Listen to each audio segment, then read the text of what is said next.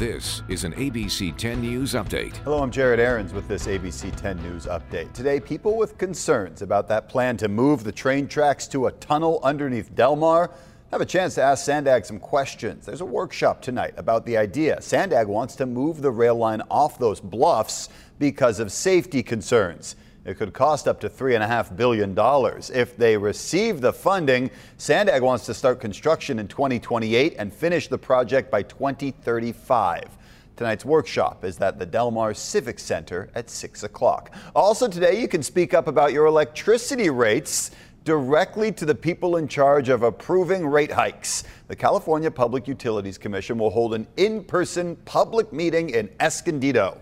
An SDG&E spokesperson will be there to talk about future electricity costs and answer questions about customer service. There are two meetings, the first at 2 this afternoon, the second at 6 p.m. They're both at the City Council chambers on North Broadway.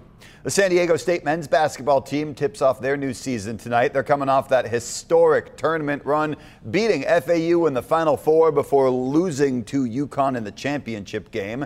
The 17th ranked Aztecs take on Cal State Fullerton at Viejas Arena.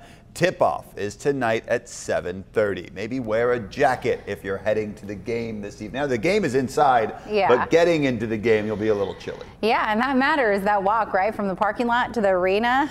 and that's why, of course, Jared mentioned you should wear layers as you head out this evening, whether it's to the game or any other evening plans that you have in store. We woke up to some dense fog this morning. It was low enough to the surface where it caused visibility issues. National Weather Service has issued that dense fog advisory, and it will last all the way through 10 o'clock. Today will be cooler west of the mountains along the coast and inland valleys.